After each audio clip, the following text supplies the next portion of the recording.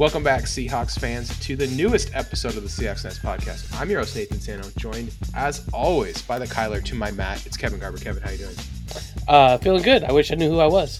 That's Kyler. It's a short joke. Anyway, and our very own Jimmy G. That's right. It's Eric Ronovic. Eric, I'm back to making fun of you. How does it feel? Well, it feels good to be overrated or a Hall of Famer. It's rivalry week if you couldn't tell. So we I would go with the rival quarterbacks there. And let's just start with this. This was the slowest Seahawks news week of all time. I could not handle. I'm like looking at all the top posts from Reddit from the last week. I'm looking at like Seahawks Twitter and I'm like, man, this is a wasteland. Seahawks signed. Nobody was in the best shape of their life. Oh no, there was a best shape. There was a best shape in your life, sir. Oh, who was it? Darrell Yeah. Taylor. I was going to bring it up, but you did it first. The Seahawks signed tight end Cam Sutton, 6'6" tight end out of Fresno State. And if you want to watch his college tape, go for it. It won't take very long.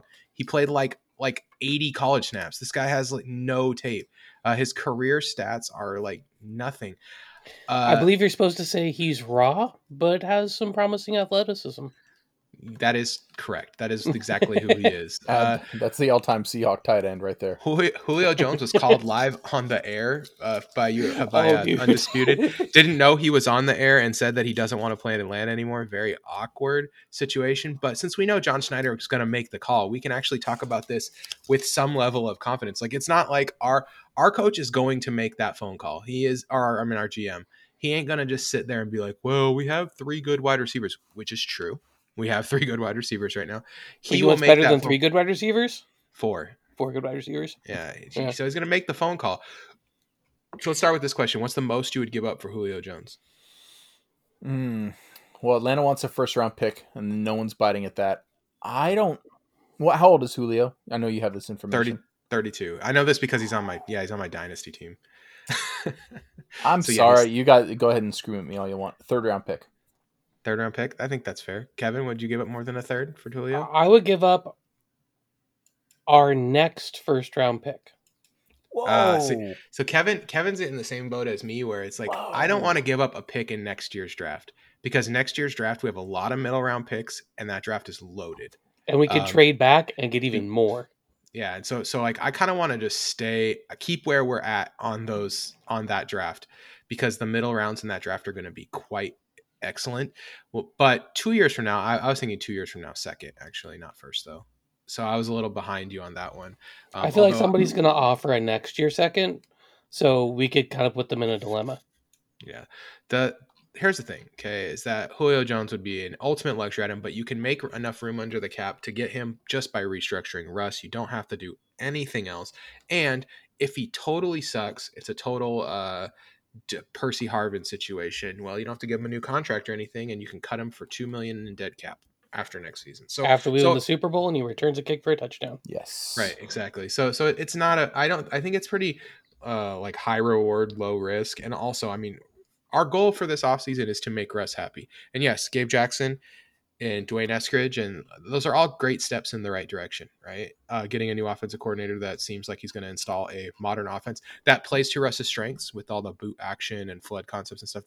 That's all great. That's all great. We made Russ happy, but bringing in a talent like Julio Jones, that would be something else. That would be another level of making Russ happy that I think we have not reached yet. And our offense with TK and Julio on the outside and then Tyler running those jet action slot stuff. That's gross. Well, you could make the rookie learn a little bit, get a little bigger. You wouldn't have to put so much on him. Eskridge could just learn from the best. Oh, it's appetizing. One thing I keep seeing is that people think like, oh, but we're going to have to extend DK. This does not stop us from doing that. This has no effect on that because like I said, we can cut him after this season for basically no loss. All his bonuses would go to Atlanta except for $2 million in roster bonuses. Like it's just not a big deal. So yeah, not worried about it. And that's basically everything. That DK Metcalf was on some podcasts, Victory the Podcast. You can check that out. Hey, what about the big news that Pete said everything is fine with Russ, and that Russ said something like, "Yeah, I'm happier." Yeah, well, there was a Bleacher Report article with Russell Wilson rumors. QB was very happy with the Seahawks moves in free agency. I think it was Jeremy Fowler was the original report on that, and he It was helps happy that to the get Gabe media was, Jackson. He's yeah. happy to get Gerald Everett. Pete Carroll was listening to Russell Wilson and is now keeping him much more in the loop on personnel decisions. That doesn't mean that he's letting Russ make the decisions, but I do think Russ felt like at the end of the day, like he wasn't being even looped in. And a player of his caliber playing his position usually is pretty strongly in the loop. And we're seeing this play out elsewhere, right?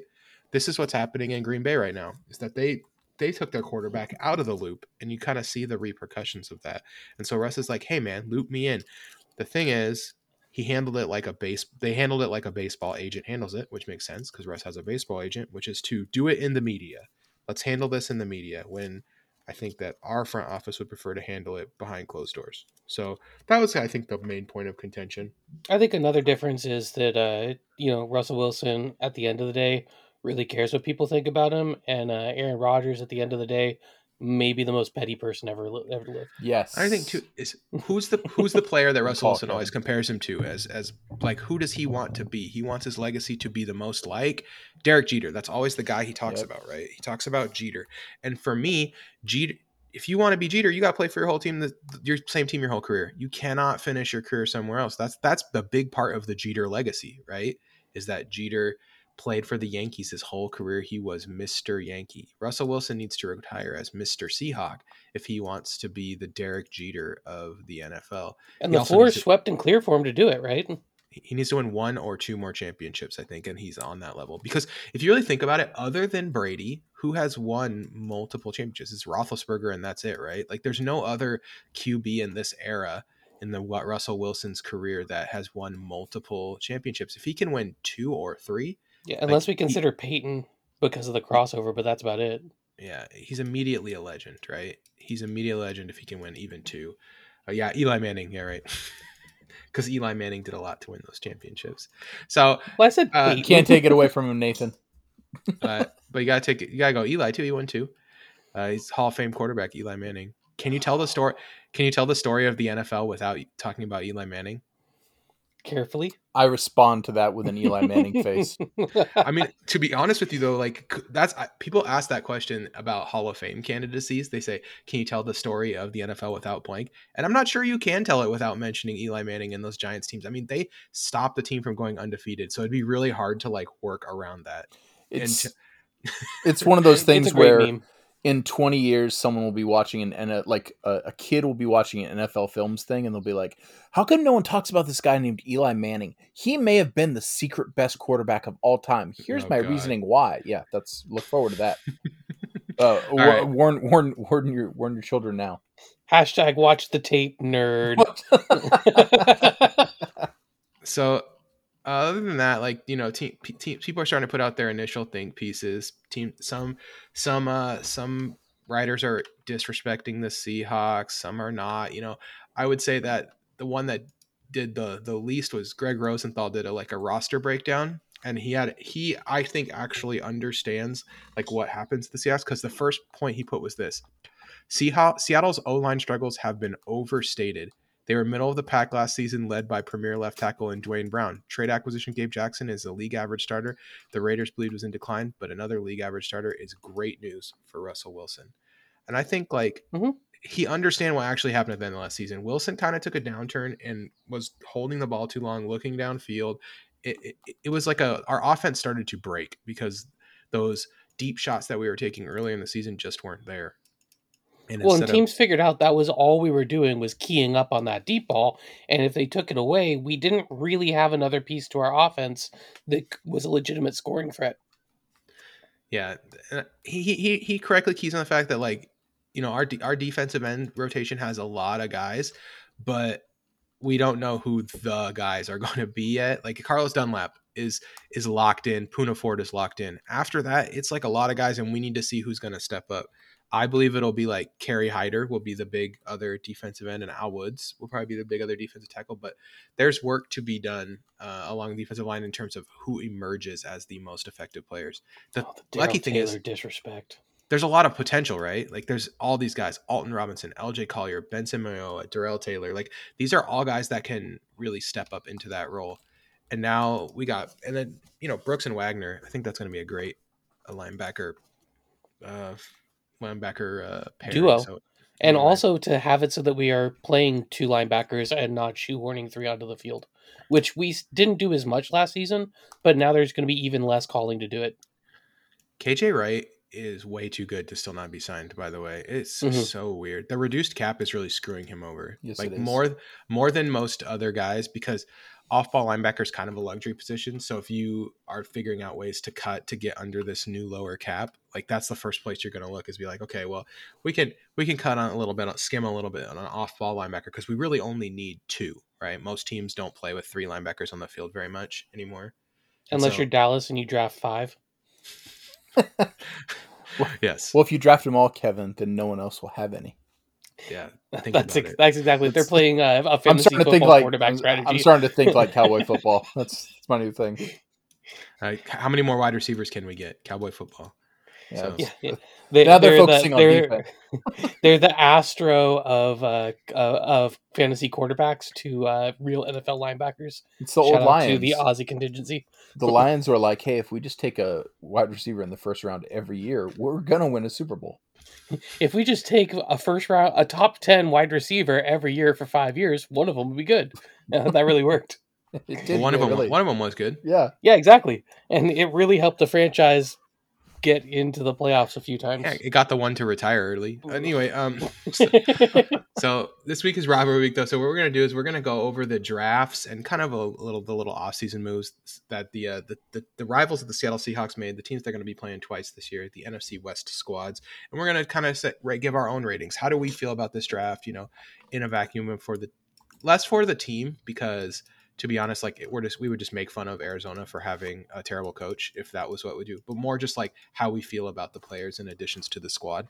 Because like Arizona's not going to be able to overcome the fact that Cliff Kingsbury is their coach. They need to fire that guy yesterday, right? But it's still Do they need to fire head coach Cliff Kingsbury or offensive coordinator Cliff Kingsbury? Which one needs to be fired first? Why not both?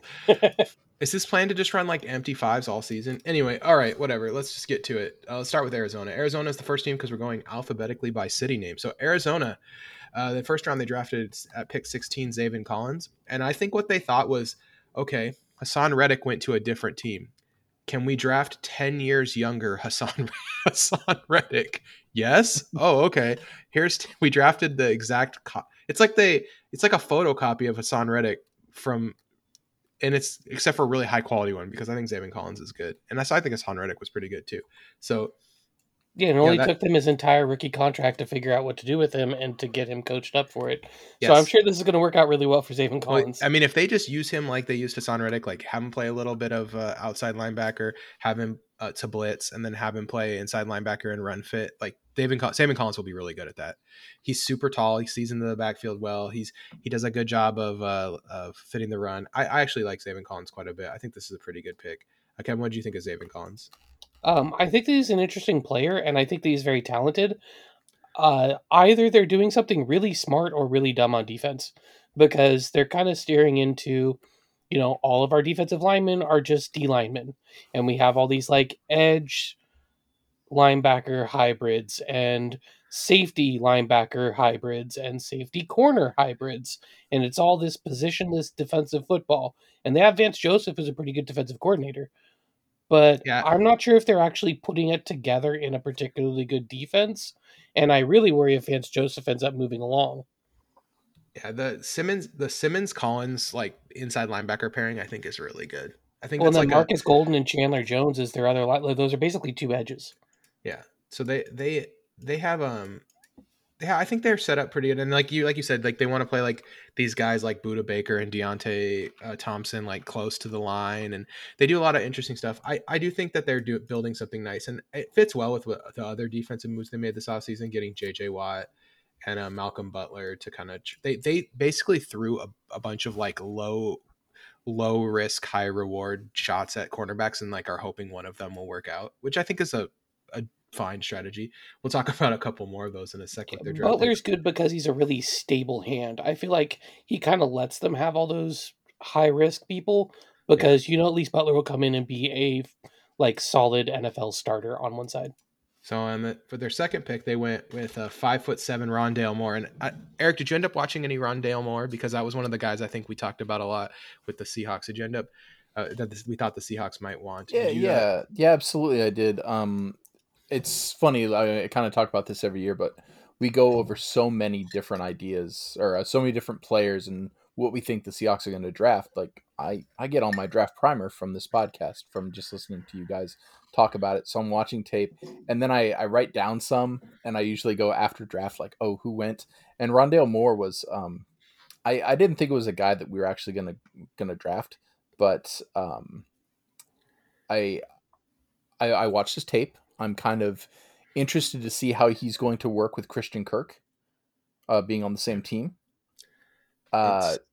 Go ahead. It's weird. Yeah, they already have all these short wide receivers: Yes. Christian Kirk, Andy Isabella, Rondale Moore. Like they obviously want like all these guys to kind of work from the slot. Although Isabella, I think that Rondale Moore pick is a admission that they misread what Andy Isabella is, which they thought Andy Isabella could develop into a slot guy, and he's just not that. He wasn't that in college. Right. If you watch his tape, he was just a pure outside receiver that happened to be small, and like trying to convert him into a slot guy was a mistake. So yeah, and I think Rondale Moore he's fast and quick enough, but it's not like he has this burning speed that I think separates him from anyone else, that he will usurp anyone's position. More explosive than fast, and but that will work in this offense, I think, because he will find pockets in the defense, catch the ball, and then because he's so explosive, get like 5 extra yards or whatever, and that's what you want to do in like an air raid style spread them out offense. I actually think this is once again, I hate to say it because this is our rival, but this is a good pick by them. They really, the thing about Rondale Moore is he was hurt a lot, so he fell to 217, and I really do think that if he would have kept falling to us, there's a good chance we would have taken him over Eskridge. This is the kind of guy, this is the kind of profile that we were looking for, right? This yard after catch, explosive athlete who can who is good carrying the ball too, which Rondale Moore is good. He's good when he doesn't need but Rondale Moore, the problems are he has his catch radius is not exciting, and he drops passes that he should catch. Concentration drops kind of thing. So I'm fine with it. It's a good pick. It's a good pick for what they are. Their first 2 picks, I thought they did well. It was after that I thought that things got a little weird. But Kevin, what do you think of Rondale Moore pick? Were you saddened by it as a hater of the Arizona Cardinals? Yeah, I think Rondale Moore is kind of funny because he's either going to make Cliff Kingsbury's offense work or prove that Cliff Kingsbury's offense isn't going to work. Because if they basically just go, here's Larry Fitzgerald's slot spot and all of his touches, now you actually run after you catch it, then that should theoretically work. But I don't think it will. So I don't like this pick for 2 reasons. Number 1, they got a good and interesting player. But number 2, that player probably will get Cliff Kingsbury fired, which means they might actually get a good coach, which really sucks if I want them to continue to not make the playoffs. No, that was not their best addition on offense this offseason. That was definitely Rodney Hudson, bringing in Rodney Hudson to play center. And I've talked about this before, but I do think improving your center is the fastest shortcut to trying to like get a bad offensive line to be merely average. And they really are upgrading at center quite a bit by going to Rodney Hudson. So that also reducing interior pressures on a short quarterback is very good. Yeah. So I think all in all, between AJ Green, Rodney Hudson, and JJ Watt, Malcolm Butler, I think they had a pretty decent offseason, and Arizona is a rival to watch. Their later round picks, though. In the 4th round, they went with Marco Wilson, a guy that I thought I looked at the combine times and I thought arms are too short, but man, this is a great athletic profile. Went to the tape and thought, man, this is not it. Dude just makes a ton of mistakes for a guy who has a ton of college snaps. Like, a guy who's basically played a lot for 4 years should not be this raw in his technique. Not to mention, like, some just really boneheaded stuff. Like throwing the shoe? Yeah. Do you want to tell that story, I had no Kevin? idea about this. You want to tell about Marco Wilson and the shoe? Marco Wilson went ahead and lost a game against a SEC division rival because after making the tackle, one of the receiver's shoes came off, and so he picked it up and in celebration launched it like 30 yards downfield. Turns out that's unsportsmanlike. So yeah, That's basically rude. he makes a game-saving tackle. It's like, oh, the game's over. Like that Florida is going to beat LSU. This is amazing. He picks up the shoe and throws it, gets 3 flags. Like, by the way, the yellow just flew Yeah, towards yeah. him. Literally every ref saw it and threw the flag And because then everyone was watching where the I love tackle was those. just made to end the game. LSU gets a Oh fresh set of my downs and then kicks a gosh. 57-yard field goal Oh, to, Yeah. no to win idea. it. No idea. Had no idea about this. Yeah, he's kind of a knucklehead, and he honestly it shows up in his play too. Just Yep. like he'll have Gambles in good weird position. places. He'll have good position, and then he'll just like completely miss that the ball's coming, and it'll be completed anyway. He's It's pretty like, fast though. okay, Looking at yes, what he does, which is why combine is good. But fourth round, he's a 4th round pick for a reason. yeah. Yeah, elite Duke physical tools opposite of elite other tools. Duke defensive end Victor Kate whatever. Yes. What do you think? Did you scout him at all for Seahawks, Kevin? I glanced at him. He seemed like a fine rotational edge player, the kind of guy that you pick up, and he ends up being like in the back half of your defensive line rotation All right, for now the next one's his full rookie contract. a guy who fell really far. Tay Allen. What do you think of him? I actually thought he has potential as a press corner, but he's like he has the size of a press corner, but not like when you watch him play, he doesn't do it. Does that make sense? Yeah, Like he needs to like continue to bulk up and play stronger, but like 6th round pick 39 is pretty good value. I think to pair with your Marco Wilson pick, a kind of different kind of cornerback. I think that was a really solid pick by them. yeah, I agree. I think it's good value because he's a guy who went, if I remember correctly, he's the guy who went community college route and then was a COVID sit out. So he only put together a handful of games of tape, and he was good in that time. But I think teams were just worried because he was still kind of raw. His plays came against, And not the highest level competition. And so there were a lot of questions about him, even people though are he did put some good stuff out there. people are unsure too, strong safety or a cornerback. If Hmm. he's on this Arizona team, he's a cornerback. By Yes. the way, he's not a strong safety for them. They did draft a safety though, James Wiggins. Kevin, is this a player you know anything about? I really Otherwise, I'll like keep. James Wiggins. Okay. I thought both of the Cincinnati safeties were the kind of guys who, at the very least, are really, really solid backup corners and plus special teamers. He's got good size, speed, and athleticism. I think he works well in slot, box, or 2 high looks. So he's a good guy to come in and mirror Buda Baker and kind of just become his backup. All right, here's my Michael Manet take. Ready? This is the perfect player draft in the 7th round because he can probably back up multiple positions and not completely be a speed bump. Yep. I don't think he's great, but he is a career backup, kind of middle of the line guy, and he can play center or guard Mhm. pretty consistently. He's not great, but that's why he got picked in the 7th round. But he's not going to be a speed bump if he gets forced into action. So there you go. That's Arizona Cardinals. All right, let's grade their draft. Eric, start us off. What would you grade the Arizona Cardinals draft? I give that a B. I'm not the draft wizard you guys are, but they had some decent players. They added speed to their team. I'm giving it an even B. B. And would you give their offseason as a whole a higher grade? Getting Rodney Hudson, JJ Watt, AJ Green, all those guys. Yeah, Would you give it higher than a B? I don't think it's like this game-changing season that's going to propel them to the next level. Maybe that's just being hopeful. But yeah, it's definitely an improvement on where they could have been. All right, Kevin, what about you? C plus on the draft. I think Rondale Moore is the only person that I really think was a really good pick. I thought David Collins was a little bit of a reach where they got him. And overall for the offseason, I put it probably at like a B minus or a B. Rodney Hudson was a good player to come in. JJ Watt is still a really good pass rusher. I actually think AJ Green's kind of washed, so that's not really a lot to me. Yeah, I'd give them a B on their draft. I'm with you, Eric. I thought it was solid, but not spectacular. Nothing wowed me. They had a chance to really wow with that first pick, and I think they took the safe pick as opposed to the potential home run. Does that make sense? Like Zaven Collins, I don't think there's a big chance that he's completely trash. I actually really like the prospect, but like at that spot, they could have taken so many guys who are much more exciting. You know, there was still all kinds of dudes on the board that I thought could make, like Christian Darrisaw is a good example of a guy that just could make a huge difference for their team. And they just, or Najee Harris, even, like, I know it's not cool to take a running back, but at 16, but like that guy could make a big difference for their team as an upgrade over what they have now. And they just were like, nah, we're good. So I think it's an interesting strategy, and we'll see if it works out for him. You know, it is what it is. So, all right, let's go to the Los Angeles Rams. Los Angeles Rams didn't have first round pick just like us. They led off in the second round with Tutu Atwell. And here's what I have to say about this pick, okay?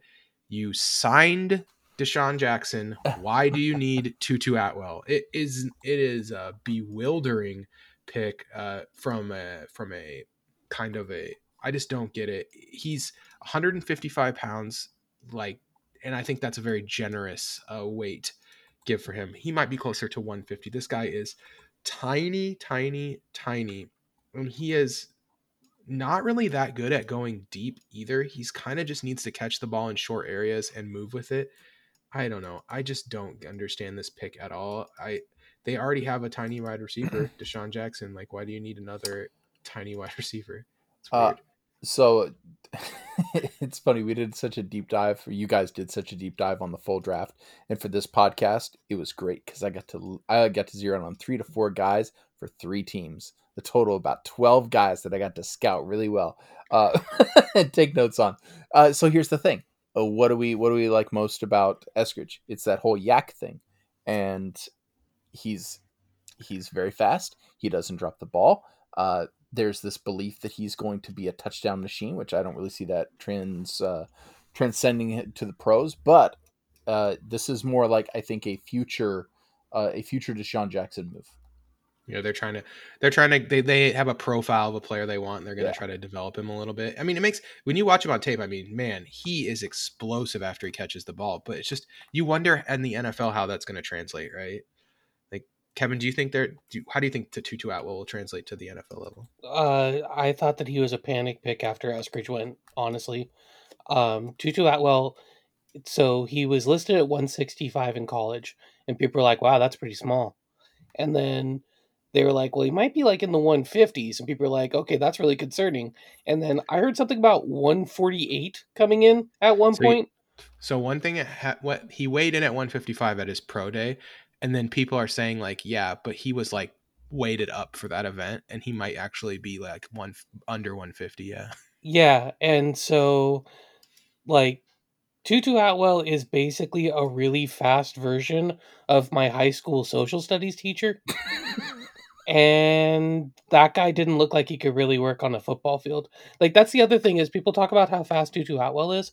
His speed numbers are pretty good until you realize that, like, you remember we were talking about, like, oh yeah, DK Metcalf, that guy ran really well when you consider that he was literally twice as big as everybody else who ran on the track with him, right? Tutu Atwell was smaller than those guys.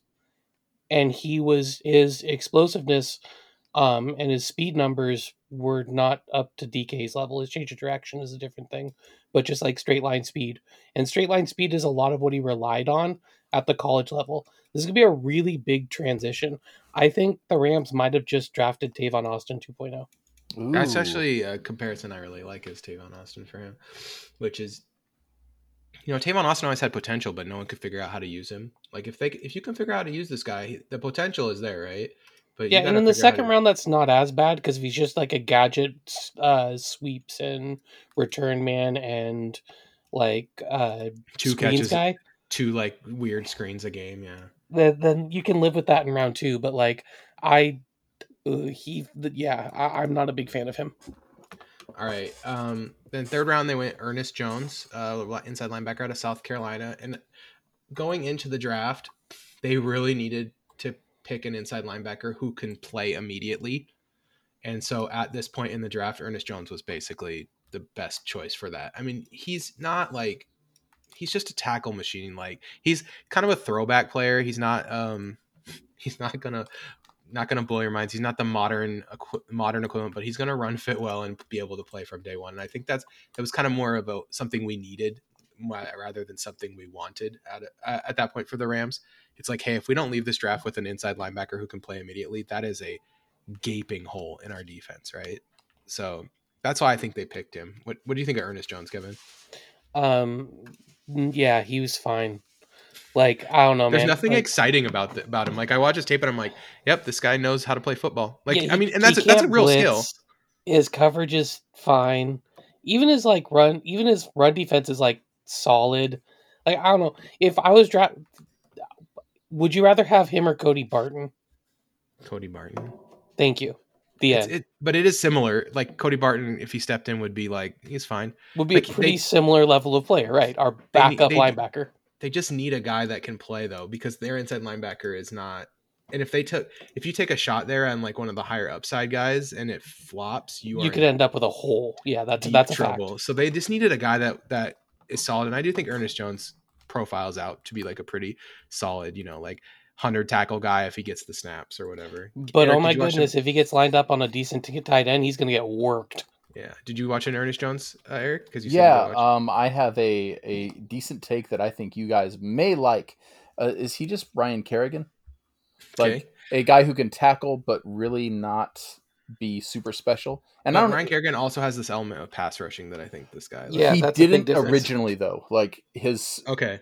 That's what I guess I equated him to this because I used to have Ryan Kerrigan in my IDP league, and he was really good at scoring because he would just tackle. And he wasn't a prolific tackler per se, but he was just the guy who racked up the tackles. Not like and he had defensive line eligibility, but can actually get tackles. Exactly. Yeah. So, and I feel like Bradley Chubb's the new guy for that. But what you guys said here, it makes total sense. Like this is, I don't know. It's a solid enough play, but it's not an impressive position.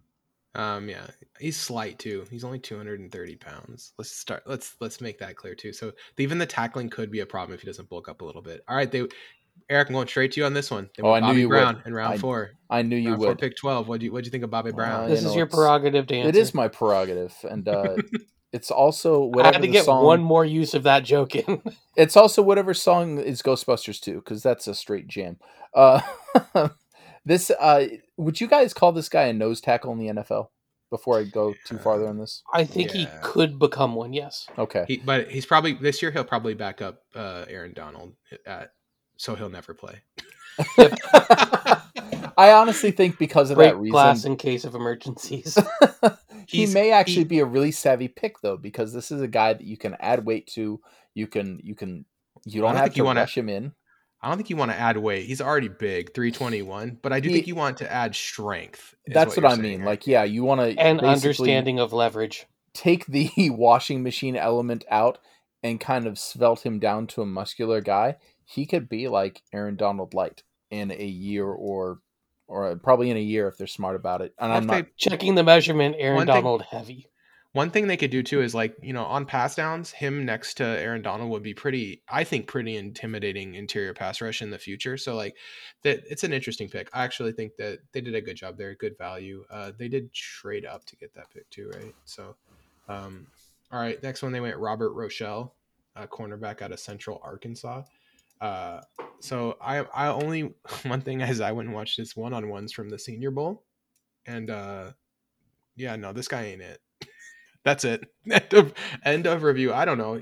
I didn't want to watch any Central Arkansas tape, so I went straight to the Senior Bowl, and I thought oh man, this guy got kind of roasted because of the level of competition. And so I did watch some Central Arkansas tape. Yeah, was he really good at Central Arkansas? So let me give you my write-up. I'll read it verbatim. Size, speed, and length are all plus. Technique is all over the place. Developmental player with upside in man and zone. He can press at the line, but then he gets grabby and sloppy in transitions. He can keep up and break with the receiver, but then he loses the ball. Dude is raw as raw. Yeah, he looked grabby and sloppy. That's my scouting report too, guys. Yeah. He looked bad in the Senior Bowl one-on-ones, just like he was getting roasted. He got worked by anybody you could run a route. Yeah. So all right, let's developmental corner. They don't need him to be good. They have Jalen Ramsey. I guess their second cornerback is not super good, but I think their plan is to really bury him on the depth chart. And they have Williams, right? As their quarterback too. Yeah, Darius Williams is legit. Yeah, now the real question is nickel corner. I don't think this guy's a nickel corner. I really think they're going to bury him on the depth chart and let him work his way up. Yeah, I think they need to This, bury him on the depth chart. I agree. They'll probably have to do Tyrell Burgess as a nickel corner. yeah. Jacob Harris, wide receiver out of UCF. I did not watch. Eric, I don't know anything about this guy, so you guys got to help me out. Jacob Harris. Asking the wrong guy. Kevin, I defer. Kevin. Jacob Harris. Jacob Harris is a guy who I have the size speed stuff. He's tall. yeah, I was about to say Jacob Harris is Jazz Ferguson. Oh, So okay. how would you feel about spending a draft pick on Jazz Ferguson? A 4th round pick? That's terrible. All right. Defense. They went defensive end Ernest Brown the fourth. And what I wrote down is that this guy is too small to set the edge in the NFL, but not good enough to pass rush. So that's a great review of a player that they picked in the 5th round. I think from a Seahawks perspective, it's like he's like an effort guy, and he's not. I don't know. Kid. Yeah, it's like cool. You drafted a effort. This guy is not gonna. This guy isn't it. I mean, he's a 5th round pick for a reason. Kevin, did you see anything that you thought we should go with here? No, Yeah, I didn't. I actually thought this was like one of their worst picks of the whole draft. I looked back at who was available, and I was like, dang, this seems like a total wasted pick to me. Not to sound like a jerk, but like if you can have a reach at the very end of the 5th round, this was a reach. Yeah, I thought he looked like a priority UDFA when I watched him. Jake Funk. Here's my Jake Funk thing. You ready? He barely have played. A reach in the 7th round. This was a reach. Okay, I will say this. Jake Funk, though, if he can stay healthy, which is a huge if considering what he went through in his college career, busting both his knees. This guy is if he can stay healthy. I think this guy could be like an A+, like fullback special teamer kind of guy. You know, like a mixed use, like a better Nick Bellore. He could be a Nick Bellore, yeah. That's which is 7th round pick. I mean, if you get a core special teamer in the 7th round, that's actually fine. If he can be healthy is such a big question, though. That's the question, though. This guy can't stay healthy. He can't stay on the field, so it's tough. I get why he got drafted, though. At first I made fun of it because I was like, this guy got like played in like 4 games. Like, why would they ever draft him? He has almost as many knee injuries as college games. But then the more I looked into it, the more I was like, okay, I get what they're trying to do here. They're like, this guy, if he works out, is going to be our special teams ace for the next 10 years or whatever, right? So, and he's got a ton of heart, guys. He's a total gym rat, a lunch pail kid, nothing but heart. That's what I got when I read the scouting. They went with another big wide receiver in the 7th round with Ben Skornick out of Notre Dame. He's big. That's what I wrote down after I watched some. Is there anything else I need to say about him? That's it. That's all I can say. So I know how you felt about drafting Jazz Ferguson. How do you feel about drafting slow Jazz Ferguson? I'll say this: this guy can run routes. Don't put him in the Jazz Ferguson category. This guy can run routes. Okay, fine. This guy. Okay, so Ben Skowronek is the kind of guy who can abuse a backup corner in week 4 of the preseason, because he'll actually put a break on somebody and kill them. So like Robert Rochelle, if you ask his opinion at the end of training camp, will think Ben Skowronek is really good. Yeah, that is what I think is going to happen. And then they went with the Division II career forced fumble leader, Chris Garrett, in the last round. And I'm just going to say this, man, this guy really pursues well in Division II. I don't know what that means, but like at 725, this is a totally fine draft pick. This is where you throw your dart like this. This is where you're like, hey man, this guy has, like, we watch him play and he just forces fumbles and does crazy stuff. Like, sure, why not? Let's throw a dart at the end of the draft here. But very likely this will be nothing. So, all right, now our average on the Arizona was a B minus, right? Kevin gave the worst grade. All right, let's grade the Rams draft. Eric, what do you think? I'm gonna give this a C, just a decent C. All right, Kevin, what do you think? I think C minus, because Rochelle or Brown, one of those guys could hit and be big, but like, oh man, they could just all miss too, and you end up with like, oh, we have a number 4 receiver who's undersized and a fringe starting middle linebacker, and then like roster trash. So I will say this: I kind of at this point trust the Rams to do well with their middle round picks. Does that make sense? Because there's been so many years of them like doing well with these picks.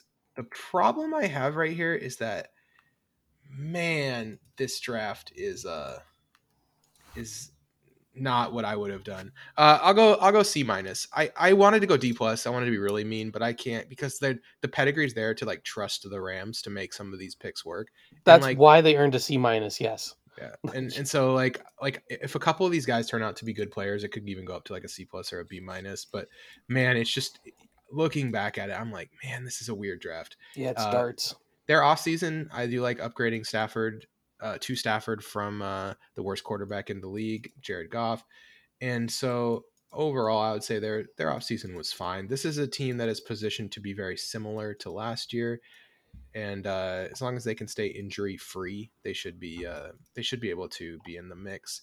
I think though that if I was just guessing, this is the team that's going to get last in the NFC West.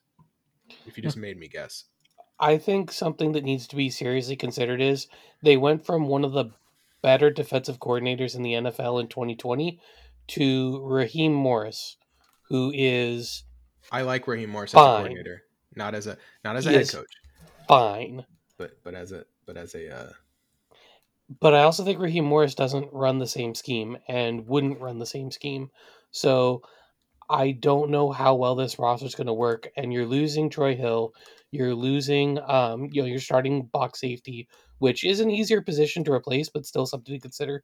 You're losing a lot of pieces. And Matthew Stafford's a step up, but I don't know if he's a big enough step up to counteract a lot of that.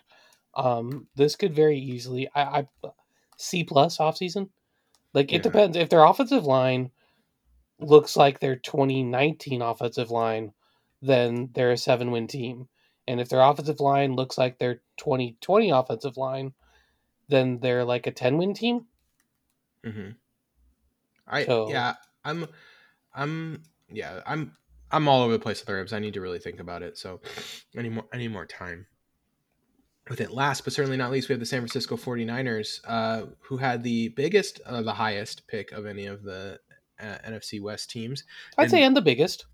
With the third overall pick, the San Francisco 49ers went with Trey Lance, quarterback out of North Dakota State. And if we look at it, the signs were all there for them taking Trey Lance. I might have gambled on them picking Trey Lance and won a significant amount of money. But Likewise. but the signs were all there. I mean, Kyle Shanahan was saying there's different profiles for a successful NFL quarterback now, and he was talking about Josh Allen. And I think that like Trey Lance profiling as Josh Allen is pretty fair. Like he has some accuracy issues, but he's big, he's fast, he makes good decisions, which is something I think that is really underrated. Apparently he's extremely smart. That's something I've really heard a lot after the draft, is that like this guy is like one of the smartest guys in this draft, and that he killed the Wonderlic, and he's just really good interview and stuff like that, which makes perfect sense to me, that why Shanahan would want to bring him in then, right? It's like, this is a cerebral guy working with another cerebral guy and kind of bringing him up in his system. The thing is that Shanahan is, I think he's sick of turning the ball over, and he wanted the quarterback he thought could play under center. Lance does not turn the ball over, at least in his college tape, and he can play under center. He played more under center than any other quarterback in this draft.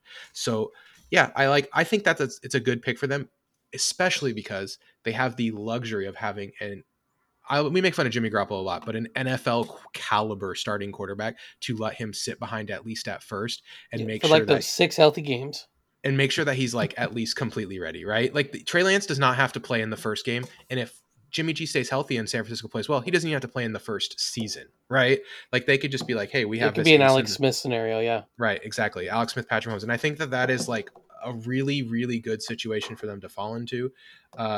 And I like the pick. I hate it because San Francisco is obviously, of our rivals, the team I hate the most, and them getting the quarterback that I'm like most invested in this draft is basically a nightmare scenario. I basically have to root against my own scouting, which is like not where I want to live.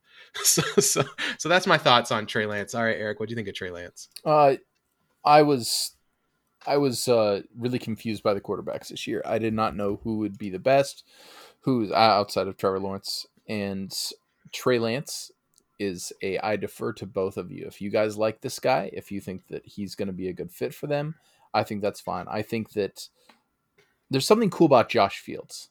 Josh Fields, who went to the Bears, Or Justin Fields. I'm sorry, Justin Fields. You guys at the draft. Justin Fields totally gamer. Like, isn't he just like a? Justin Fields looks like he also can. the dude is accurate. Yeah, he's accurate, and he's got the intangibles. He can scramble a lot. I mean, that's where we were going the last 8 years of the quarterback, and that's still something Josh Allen has. So hold on real quick. That pick for the Bears is it's impressive to me, and it's at a good spot. Trey Lance, I don't know. This guy could be, and at me all you want. Is he the next Blake Bortles? Someone who looks good at times but is still missing something?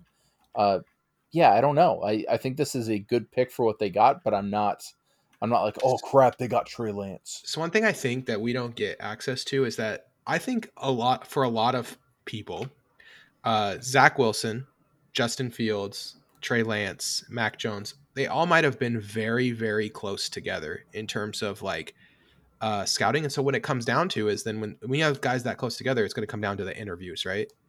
You interview these guys and you kind of try to pick the guy that you feel like is going to be a good fit for you or a good fit for your team or good fit for your franchise. And I think that maybe that's what broke the tie between them between Lance and Fields, right? Is that like Lance came in and just blew them away in the interview or something? Because everything I read after the fact makes me think that he has the interview ability to do that. You know, the way that people who've talked to him talk about him just makes me think that like, okay, this guy probably crushed the interview.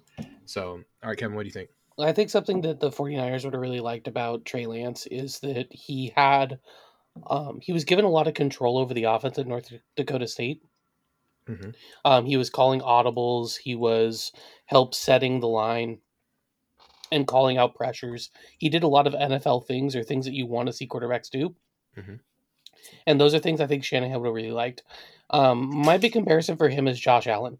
I think he's the same type of runner where he's big enough to be physical. He's like 6'4", 225-ish.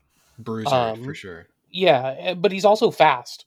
And so he can, if he gets to the open field, he can just bust off a run and you're going to really pay for it. So you have to respect his run game big time. Your point about him playing under center, I think, is a really big one. My big thing with him is he also kind of reminds me of Josh Allen as a thrower, where he's got arm talent for days. The ball just flies off of his hand. And like he can make effortless deep passes. But he's inaccurate in ways that will show up in the NFL. Like he doesn't throw with anticipation. He waits for receivers to get open and then hits them once they're already open, which you can't do in the NFL. He underthrows a lot of deep passes, even though he has excellent arm strength.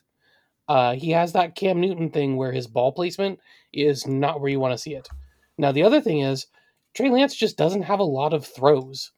Like, he has one season worth of throws in a not heavy passing attack at North Dakota State in his one season as a starter. And then he had the one COVID like showcase game that we're not going to really talk about because that whole thing was a train wreck. Yeah, I think that whole game was right. And I think too is he trusted his ability to run too much. Whereas if a guy wasn't like wide open, he'd just be like, okay, I'll run for 6 yards. Who cares?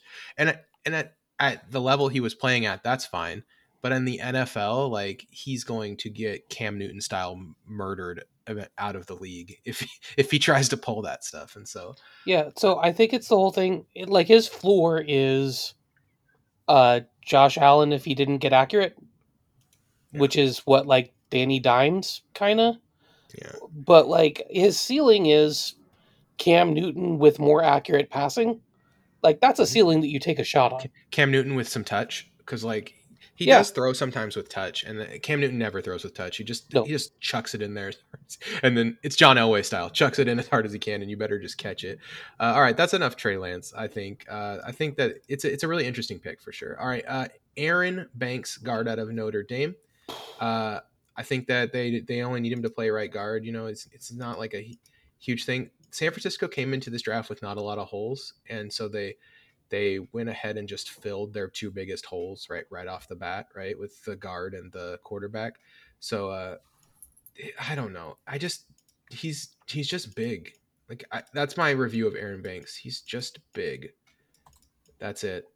Eric, what'd you think of Aaron Banks? From what I can see, a lot of people think that Aaron Banks is going to be a sturdy to plus offensive lineman in the NFL, like someone that you can just plug in.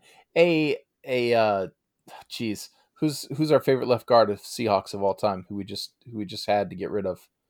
Oh, Iupati? Iupati. It's like Iupati when he was healthy, or like maybe not at Iupati's peak, but the old a man solid player. Iupati. Yes, he's the old man Iupati. Imagine a healthy old man Iupati. Yeah, I just feel can't. yeah, Kevin's battle against Iupati, great battles. It feels like this is just a guy who can slide into the easy guard spot in the NFL, and he's going to do just fine. I like this pick for the 49ers. Kevin? I think it's a horrible pick that was a massive reach. Oh, he's really big. That's it. That's what I think. I think I you're watched right. him, and he never dominates. He never gets to the second level and just kills someone. Like, it's like, what are you doing with all this size? Good size, hands, and solid pass sets. Athleticism, feet, and balance are not great. Overall, looks like a grinder who can be effective as a fringe starter, but doesn't win very many reps. Fights to a lot of ties, and can be overmatched by anyone with either plus power or plus quickness on the interior. He's falling into a very good situation, though, where he will be the worst guy on the offensive line, and it's okay that he's the worst guy on the offensive line because he's going to be between like McGlinchey and Mack, and those are good players, and they'll put him in positions to be successful. But Wyatt Davis was still on the board, wasn't he? Ben Cleveland definitely was, and I would have taken Ben Cleveland 10 times out of 10 before I took Aaron Banks. Yeah, they liked the big. Then they went Trey Sermon, and here's what I'll say about Trey Sermon is that they don't need a running back. They don't really have any needs. Like, if you look at their roster, it's just like it's not a needs heavy roster. Maybe D tackle, but I like picking up Maurice Hurst kind of filled that gap for me. Mm-hmm. But Trey Sermon, what's the problem with the running backs? They're always getting hurt, right? Trey Sermon is healthy and hasn't really like struggled with injuries. So yeah, I'm into this pick. Trey Sermon, I'm fine with it. It's unnecessary, but every pick they made was unnecessary after the first two. Like they were just trying to pick like the best player that was available, and I think Trey Sermon, if he's healthy, he could be fine. Like it's a fine pick. I'm not against it. Eric, what do you think of Trey Sermon? This is yet another running back for San Francisco. It's very good. They're like Cowboys and linebackers. They're like early Cowboys and wide receivers. Early, yeah. Cowboys and linebackers sounds like a new game that kids are allowed to play. Yes, but it's not that popular. Its graphics are terrible because it's bad. Trey Sermon is, like you said, he has a chance to be decent. Sequel to Cowboys versus Aliens. Decent to being just another guy who you see occasionally and then floats around the NFL. In 3 years, he's gone. Okay, Kevin, what do you think? Trey Sermon, player comp, Thomas Rawls, who's big enough to not get hurt. Yep, that's fine. I mean, he's solid. He's a really good system fit. He will run into the back of his own offensive line, or he will pick the correct hole and he can bust off a big run. Like, he's fine, system fit. Yeah, he has really good balance. That's one thing I noticed when I watched him. It's like and solid burst.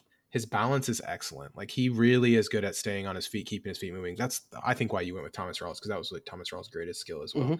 Mm-hmm. Ambry Thomas, they went with the corner next, and I like this pick. He's a good system fit, very physical. He's long. They don't need him to be awesome this year. They can spend time developing, but he actually might be he might be good enough to kind of challenge for a starting spot right away. I think this is a good pick. I think Ambry Thomas is a solid pick for them. It might be their corners are a dumpster fire, so yeah, he can definitely challenge for a starting spot. Yeah. So, Kevin, what do you think of Ambry Thomas? If they're still continuing to run a Robert Bob Salah pick style of defense, then yeah, I think it makes a lot of sense. I think you said it right. He's developmental. Makes a lot of sense for cover 2, cover 3 systems. He needs to get stronger. When he would try and he has all the skills to be a press guy, but he's just not strong enough to do it. He's a really willing tackler. I felt like he tested better than his movement was on tape, and so that's kind of interesting. But he's a good pick, and that's around where I would have wanted to get him. So yeah, that's fine. Solid. Any Ambry Thomas thoughts, Eric? Not really. It's it looks like he's going to be a slot corner, someone that they may use. They may move to the outside. This is a coin flip guy. Okay, you want to hear what I wrote down for Jalen Moore, Kevin? You'll like this. Probably will pass Aaron Banks on the depth chart by next year. That's what I wrote down, because he actually has the athletic traits that I feel like kind of are exciting. He moves well, but he's just not. He played tackle, and he's kind of a guard conversion, so he's not going to be ready to play guard right away. But I think like if this everything works out for Jalen Moore, I don't see any reason why he wouldn't be better than Aaron Banks just from an athletic standpoint. Would you agree with that? Yeah, I think that's really accurate. Like again, to put a player on there for some analysis we've been talking about, he's like if Stone Forsythe's pass blocking technique was as good as his run blocking technique. Yes, I did say that the way I meant it. This guy has no technique. He's got a really quick first step, and his hand placement sucks. His footwork needs tons of coaching. He gets way too narrow and loses his balance. His feet get stuck when he's run blocking, and it zaps all of his power. But he's really big. He moves really well. He's a good fit for his zone blocking scheme. Yeah, if he gets coached up well and if it clicks, he's the kind of guy who can come in and maybe play right tackle, but definitely would be like an athletic guard. Yeah, I think that their plan is like, hey, Banks is the safe pick, and then we've got this more risky pick in Jalen Moore. All right, Diamador Lenore, cornerback out of Oregon. We'll just say he's the best player ever to make Dustin happy, but he's not good. Okay. How about that He- name though? Diamador and Lenore. It's so hard to say and so much satisfaction saying it. This guy's a slot corner all the way. That's Yes. what they want him to be. And he could do it. I mean, he stops the run really well, which is something you want your slot corner to be, so he can stay on the field more. They went USC safety Talanoa Hufanga, and this is another like close to the line of scrimmage box safety / nickel corner. Except his body's not good for it because he always gets hurt. Yeah, he's his speed numbers were not great. Then they went Elijah Mitchell with their last pick, which I really like actually. Mm-hmm. And I wrote, this is what I wrote. You guys ready? Elijah Mitchell by next season could pass Trey Sermon on the depth chart. You like that? Because I do think that's true though. Like he timed really well and then doesn't play as fast, so he needs to like work on those zone running processing skills. But by next year, this guy is the kind of athlete that could really blow up in this 49ers offense.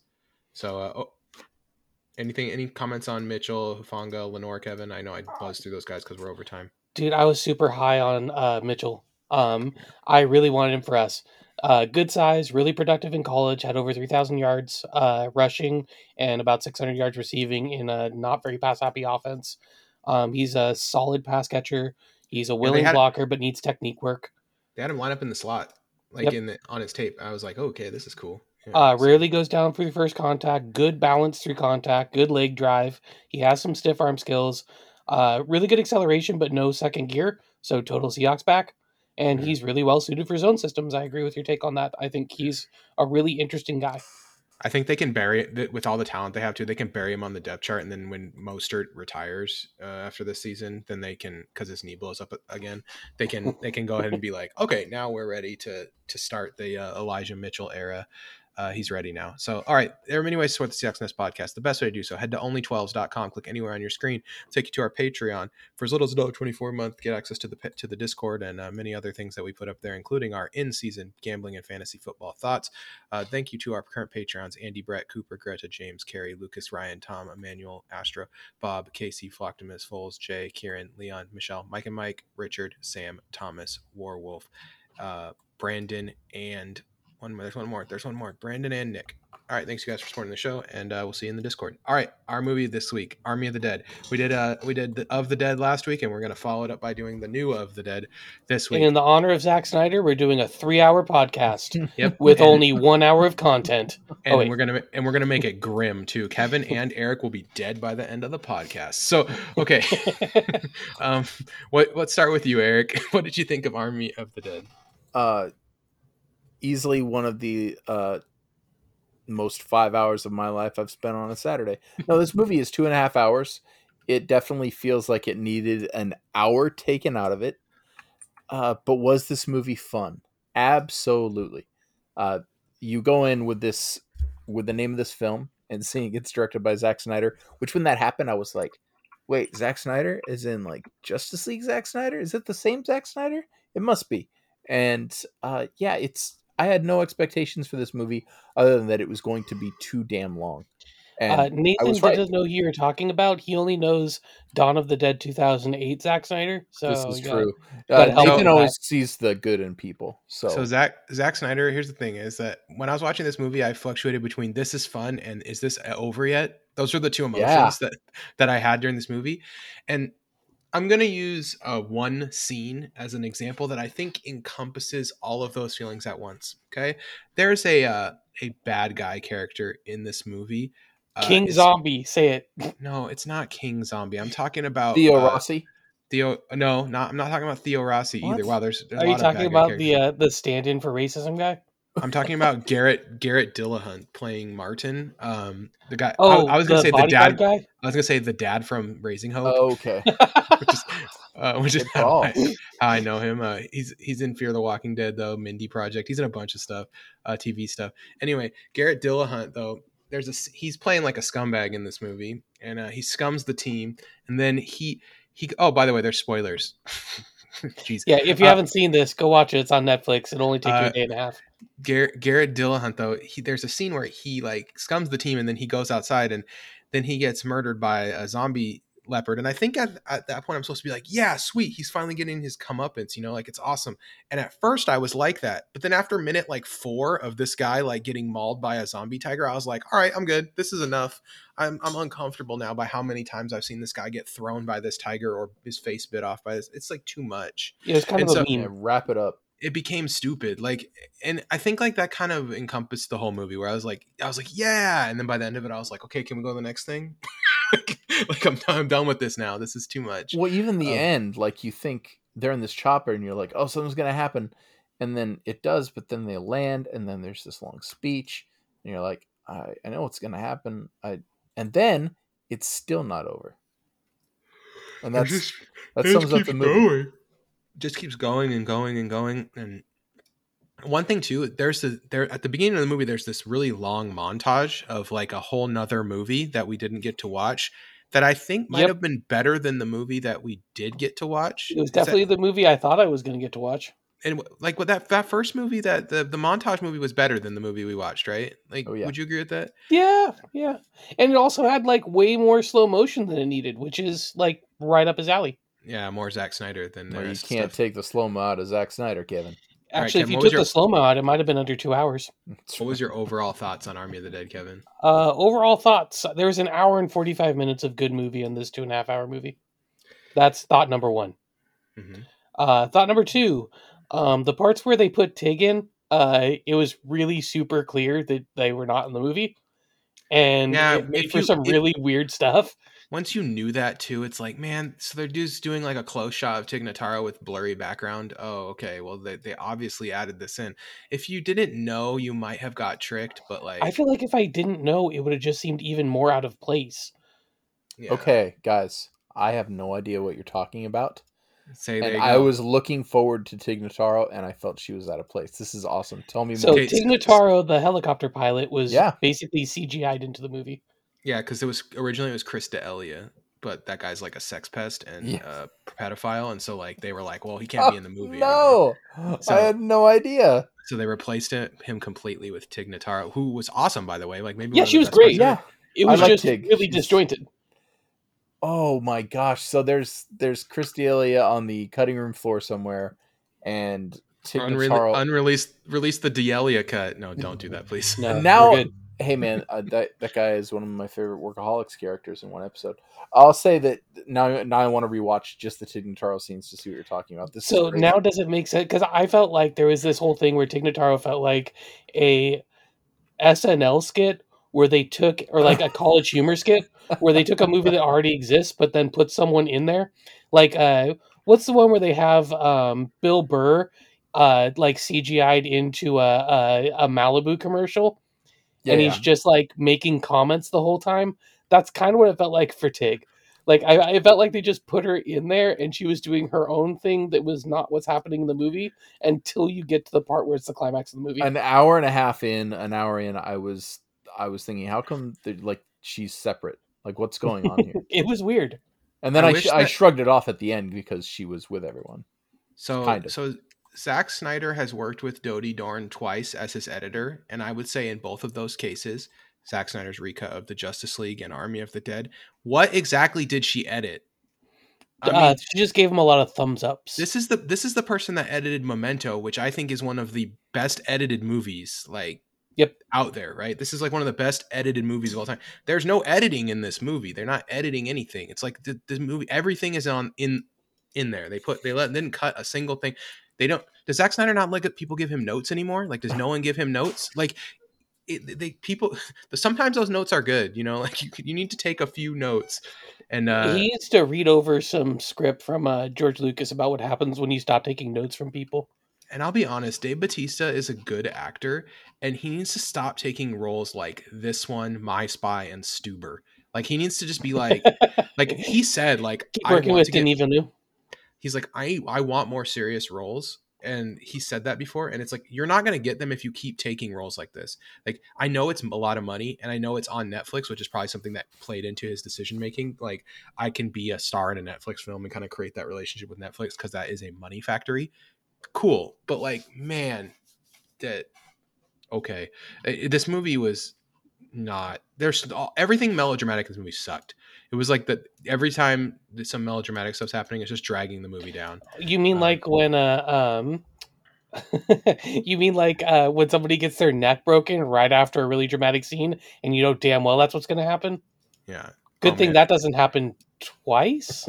brutally broken too. Just like straight up, like Ana de la Reguera just got her like. That's one other thing about this movie. Okay, is that every time I talk about the characters, other than Guzman, I don't know the name of the actual character. I know the name of the actor. I'm like, oh yeah, that was Omari Hardwick. Omari Hardwick was cool when he came at the ending of the movie with Omari Hardwick was cool. That's what I told my wife at the end of the movie, and she's like, yeah, that was cool. And I was like, what was that character's name? I'm like, I have no idea. I have no idea what the names of any of the characters in this movie are, because they didn't somehow, despite all the melodramatic garbage, they didn't give me a reason to care about any of these people. Yep. Like I was just like, I don't care.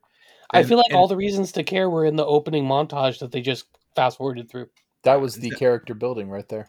That's Zack Snyder characterization, perfect. He's so grim too, so it's like, you know, all these people are gonna die. Like, his worldview is like super grim.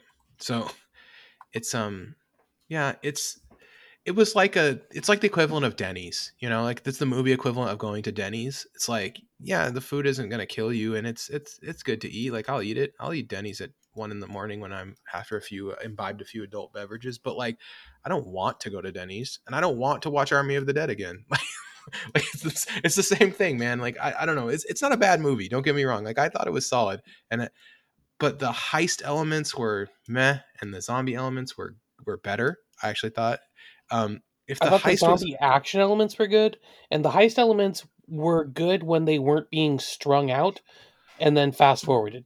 Well, the thing is okay, they do this thing where, like, okay, so the way a heist has a reveal in it. They did the reveal before the heist. Yep. And as like, I think it was like kind of like a cheeky, like, wink wink Zack Snyder, like, hey, it's a heist movie, gotta have a reveal. But like, it just kind of like, I don't know. I like typical Zack Snyder doesn't understand why that's an important thing. Yeah, Zack Snyder doesn't understand why we like heist movies. Zack Snyder doesn't understand why, the same way he doesn't understand why we like Jimmy Olsen. You know, like, he just doesn't get it. He's inverted Soderbergh. He's so grim. And okay, what's up with his thing with zombie pregnancies, dude? Like, he's 2 for 2 now in making weird zombie pregnancy things in movies. Like, and that was super shoehorned in there too.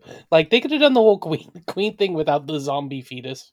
Yes, that, and yeah, 2 for 2 of zombie fetus plots in movies that I do not want that. That just did nothing for the movie. Right. Like, it did not add to Dawn of the Dead to watch Mekhi Phifer deliver. Was that Mekhi? Yeah, it was Mekhi Phifer, right? Deliver a zombie baby, and it doesn't do anything for me to watch a zombie miscarriage either. so I don't know what things. I believe it's called a miscarriage of the dead. I don't know what zombie. I don't know what Zack Snyder needs to go over with his. That should be my title for my review of this movie: Miscarriage of the Dead. But I'll say this: like, the action's good when it's good, and it's fun when it's fun. It's just, it's too long. Like, if he cuts 30, if there's some kind of like director's cut that does the opposite of a normal Zack Snyder director's cut, where he like edits and tightens up the movie, I think I might actually give that movie like a 3.5. but because of the way this movie is, I gave it a 2.5 out of 5. It's like a solid C for me. It's good, not bad. I would say if you feel interested in it and you want to watch it, go ahead and watch it. Eric, what do you think? Oh, it was fun. It was everything I said more about it. We already discussed. It was a fine movie. Watch it if you have almost 3 Eric, hours on what'd your you hands. think? What'd you think about the news reports where the guy was like, the president said that it would be totally sweet and like the world's best fireworks show? I thought Frank Miller may have written that because I know Zack Snyder has this relationship with Frank Miller. Frank Miller, you may remember as the amazing writer of RoboCop 2 and writer-director of RoboCop 3. So you know where we're going here. But yeah, it's more bizarre stuff from Zack Snyder. Now, you said you loved the end of the movie. How did that guy walk out of the nuclear explosion? I mean, he's in like that super safe, right? So he walks out. Okay, and then, that's believable. then he And then goes. Fallout doesn't exist. Oh, that's Yeah. okay. Now I get it. That's all I And know. there's maybe- no such thing as radiation. It was a tactical nuke, not a real nuke. It was a You're putting 90% of the thought into 10% of the problem, Eric. Probably. I'm actually more excited for this Army of Thieves thing now, though, because like the guy who plays Dieter is directing it, and it has Nathalie Emmanuel in it, who I really enjoy. Wait, what's And- Army of Thieves? So it's an upcoming romantic comedy heist Uh-oh. film with zombies, and it's a prequel to this movie. Okay, I'm in. Who's Yeah. directing it? The guy who plays Dieter is Oh, that's right, you just said directing that. That's right, and, okay. and starring in it. So it's gonna be better. All right, Um, so it'll probably be like fine, but entertaining. a lot of people are comparing. The comparison they make is that this is the Italian Job with zombies. That's what they're calling it. Which I think if they pull it off, it's good. Army of the Dead, like I said, I just think the heist elements were not fully baked. It was like 3/4 baked. I They only- really that's needed my to- that's my review. 2 out of 5 heist movie, 3 out of 5 zombie movie, 2.5 out of 5 movie. I just like that scene where they were going into the safe, like trying to figure out how to get in there. That was the only heist vibe I got from the whole thing. Oh, where they had the zombie walking forward and it kept getting like Yeah, messed up like, into new when they exciting got ways. there, That was fine. It was I Yeah, don't know. But they drug out that scene too by having the guy bring 2 zombies down, like that, completely unnecessarily dragging that scene out even more. Which is the story of this movie, right? Yeah. It's just the story of this movie. So Yep. yeah, I think, like I said, if you do this movie, settle in, snacks, drinks, make sure you're ready to be there for a while, because this movie is not gonna let you go for a while. If you're multitasking in the other screen, I yeah, guess you could. don't feel guilty about doing that. Like if you're trying to watch something while you get work done, you'll know when you need to pay attention. I've watched 2 Netflix Good call. movies this month, new ones, and this one was by far the worst. You I would versus Machines. I would watch Mitchell's versus Machines like 6 times before I'd watch this twice. I've Yep. heard nothing but good things about that movie. That movie's also a little bit too long, but it's good still. I think it was very enjoyable. All right, It's also for not Kevin, nearly this long. and as Eric Andre. For Kevin, for Eric, we will see you next week. Go Hawks.